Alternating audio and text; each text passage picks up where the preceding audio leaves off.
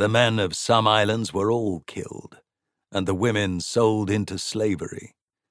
It's odd, Thugater, because I loved the Persians, their truth-telling and their brilliant society.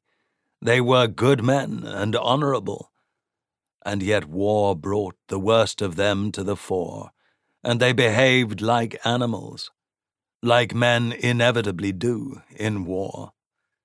They raped Ionia and Aetolia, and we, the survivors, scuttled into exile. I ran home after Briseis spurned me again.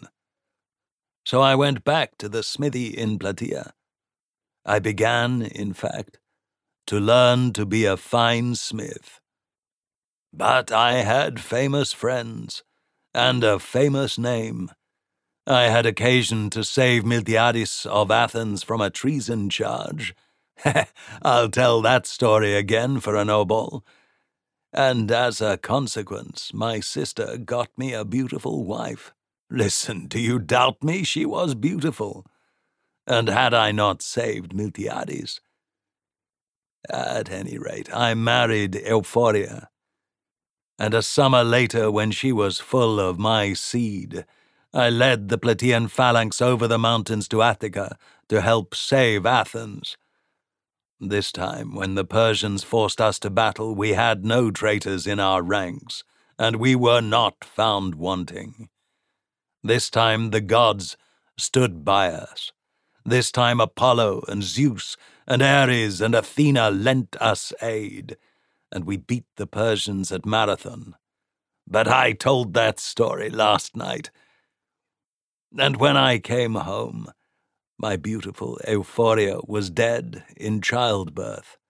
Her newborn child, I never saw it, lay in swaddling with a slave. I assumed it dead. My sister still blames herself for that error, but I have never blamed her.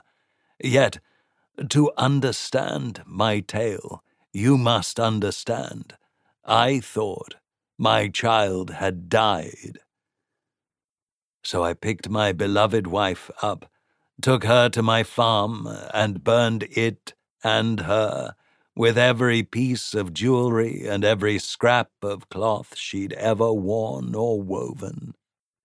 And then I took a horse and rode away. That ought to have been the end, but it was, of course, another beginning, because that's how the gods make men. You need to understand this. After Marathon, nothing was the same. No one was the same. Life did not taste sweet. Indeed, most of us felt that our greatest deeds and days were behind us, and there was not much left for us to do. And I had lost wife and child.